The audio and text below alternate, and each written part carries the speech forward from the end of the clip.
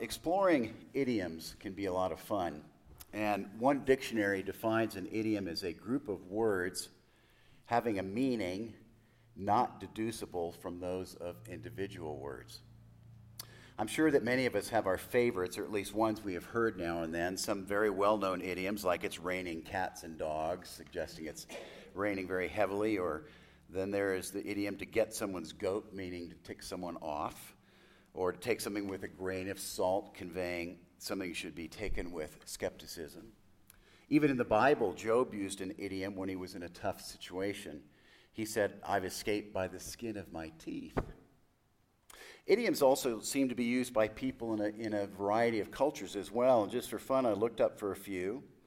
In Sweden, apparently there's an idiom that says in English, "slide in on a prawn sandwich," which means a person has had an easy life, much like being raised with a silver spoon.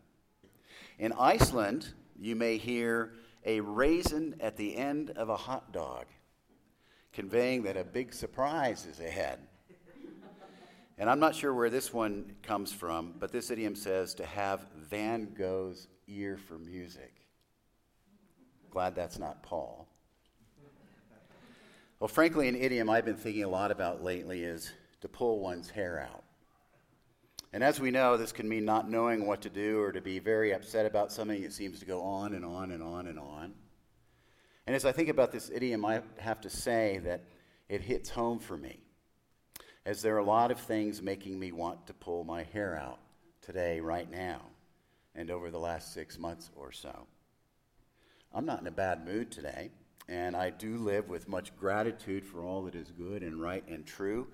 There are a ton of blessings, but that said, I'm frequently disturbed by much of what is occurring in many domains of our culture. While I am filled with imperfections and make many mistakes all the time, I have to say that a lot of what is happening out there feels like the antithesis of how I, along with so many of you, strive to live each day. Much is going on and seemingly applauded, in my view, that counters what I understand it to mean to be a follower of Jesus. While I know there are countless great people all around, it does not seem like a ton of the kind of love Jesus speaks about is happening when it comes to how a lot of folks are choosing to act, choosing to speak, or what they apparently promote. Yes, there is a lot that makes me want to pull my hair out, even though I certainly am a sinner too. As I think about our culture, as I think about our country, as I think about the world, as I ponder my own faith journey and our fellow Christian sisters and brothers across all the various perspectives, as I take a close look at my own life, it strikes me that there is a word that is quite timely right now. And that word is holiness. Holiness. And as I think about it, it strikes me that perhaps what our culture needs most right now is a dose of holiness from we who have decided to follow Jesus. It might just be that God is calling each of us in our journey in faith to think more about holiness and to pursue it with more intent and vigor.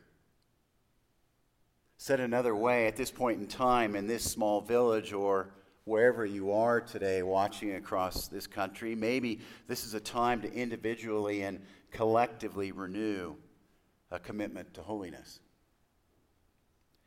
Now, I want to say I raise the issue of holiness with a bit of fear and trembling, because history is littered with the perils and destruction caused by people of faith when they have gotten into issues of holiness without great caution and prayer.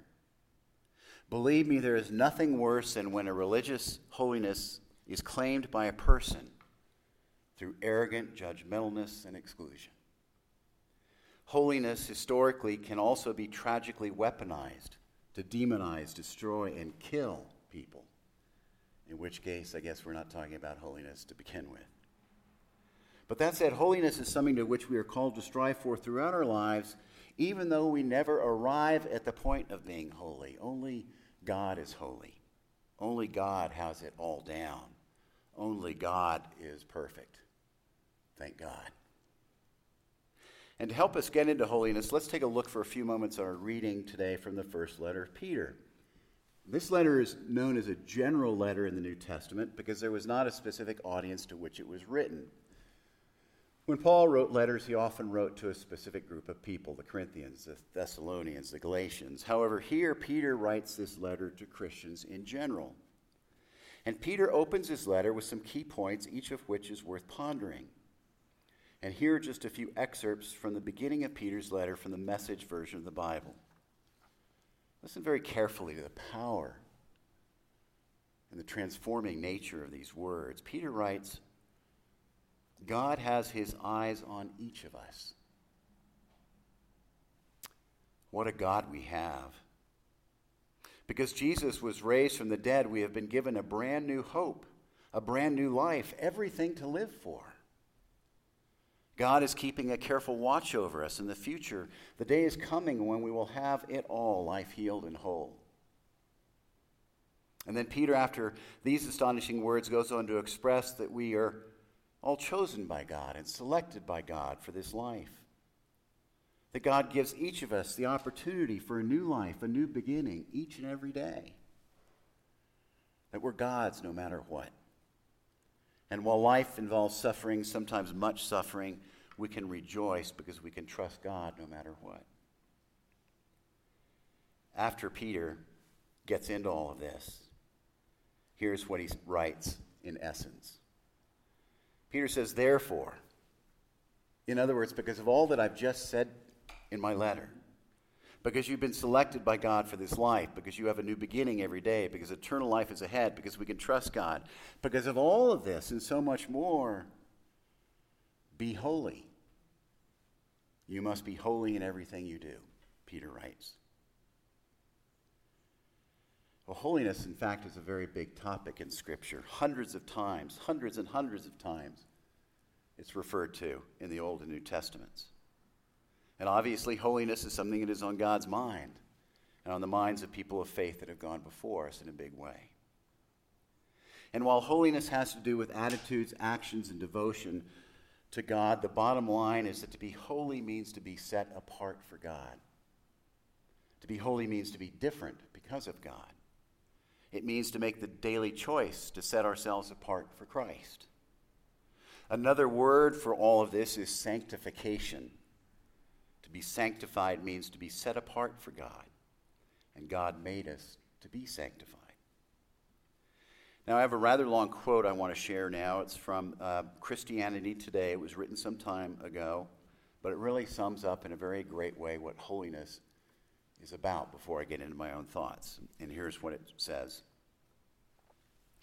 The biblical idea of holiness, which includes private morality, is about so much more. To be sure, the biblical term translated holiness carries a strong secondary connotation of morality. But morality is not first and foremost what Scripture is talking about in reference to holiness. Instead, the most basic meaning of holiness is to be set apart for God, or dedicated to God, or to belong to God. Before we are called to be good, we are called to be holy. And it goes on. Unless we rightly understand and affirm our relationship with God, we fall into the inevitable trap of reducing holiness to mere morality. As long as our notions of holiness are limited to doing certain things and not doing others, we can go through our entire life trying to obey the rules without ever dealing with the far more fundamental questions. Whose are we? And to whom do we give our first love and loyalty? And it goes on. At the bottom of it all is God's call to be holy. It is a radical, all-encompassing claim on our lives, our loves, and our identities. To be a follower of Christ and holy requires nothing less than death to our fallen, egocentric selves, in order that we might live in and for Jesus. To be holy means that all that we are and all that we have belongs to God, not ourselves, and that every aspect of our lives is to be shaped and directed by God.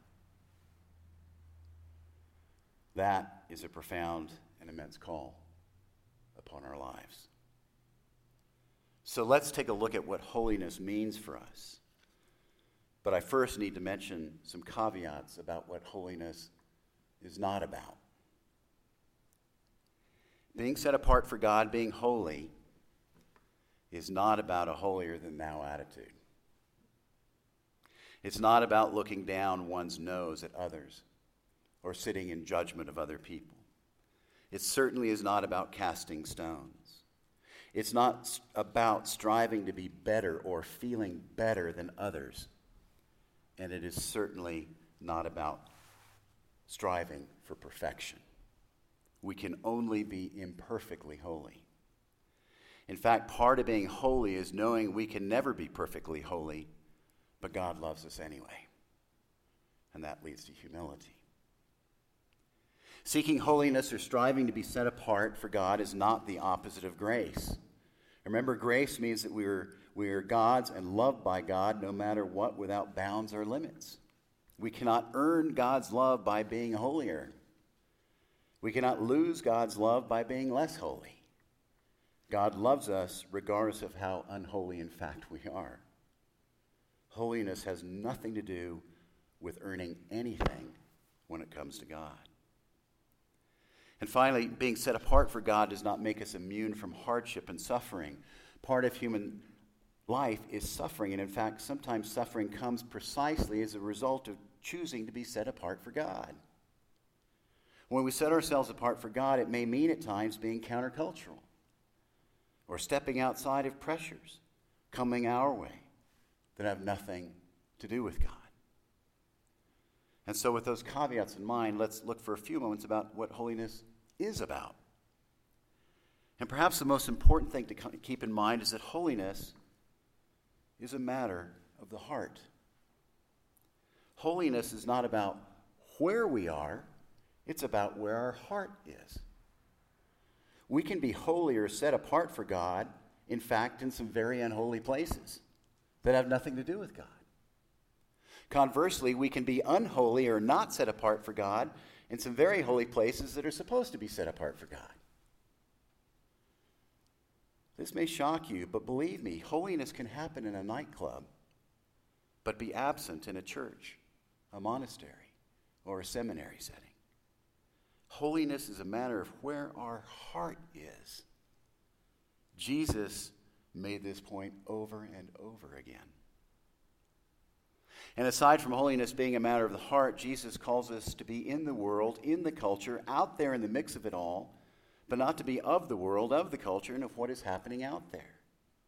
Have you ever traveled to a very different place or country that felt really foreign or unusual or strange?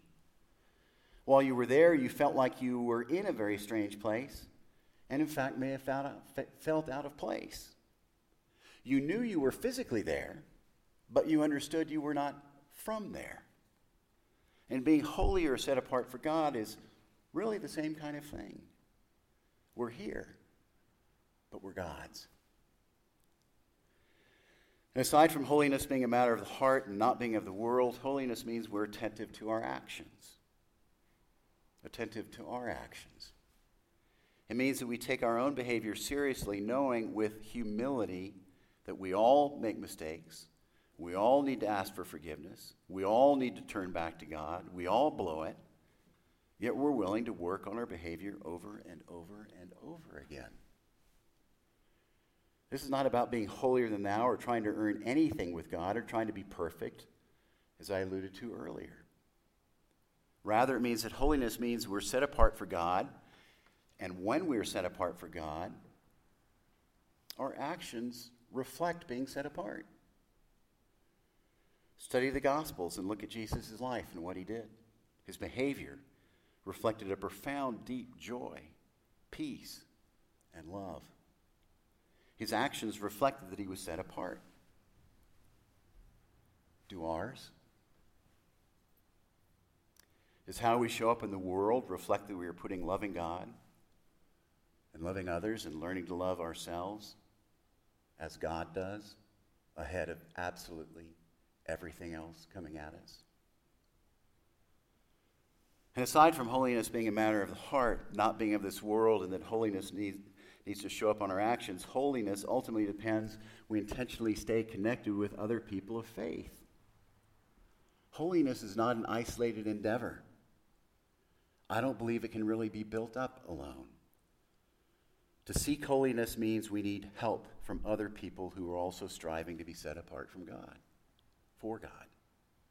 And like it or not, when we set ourselves apart for God, when our heart is with God, when our actions are taken with the intention of holiness, we can end up feeling pretty isolated and out of sorts with others and the wider culture as a whole. I love our country, but I feel so disconnected from so many people across all the spectrums.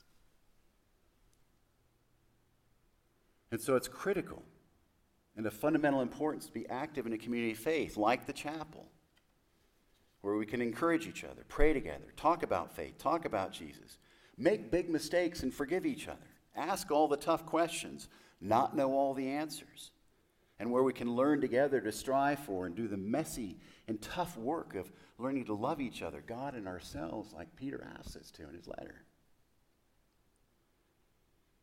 And lastly, it's essential to note that holiness is a journey, not a destination. It's a lifelong journey with ups and downs and faux pas and successes and failures. And we never arrive at a place called holiness. And the journey is different for each of us. And we each have our own unique struggles with it. It's not a cookie-cutter thing. It's hard. And seeking holiness is not something to put on a to-do list. Instead, it's a way of being and showing up in the world. And I want to close with what holiness and being set apart can mean for our lives.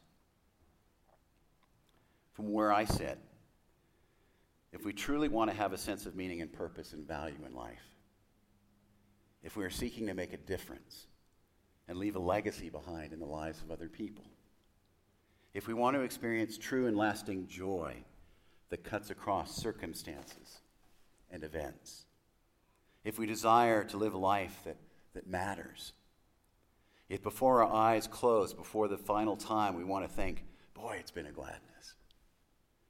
If we want to become more resilient in these very difficult, trying times, I believe a key path to get there is to seek holiness. That is where our attention needs to be first and foremost. To seek being set apart for God. To live for God first and foremost. Seeking holiness will dramatically change your life and mine and those around us. And finally, as I think about holiness, as I think about being set apart for God, however imperfectly I pursue it, it seems that seeking holiness is our way of showing gratitude to God for all God does for us, for all God has done for us, for all God does do for us and will do for us. It's our way of saying, thank you, God, even when we feel like pulling our hair out, even when someone's got our goat, or even if there's a raisin at the end of a hot dog. And let us pray.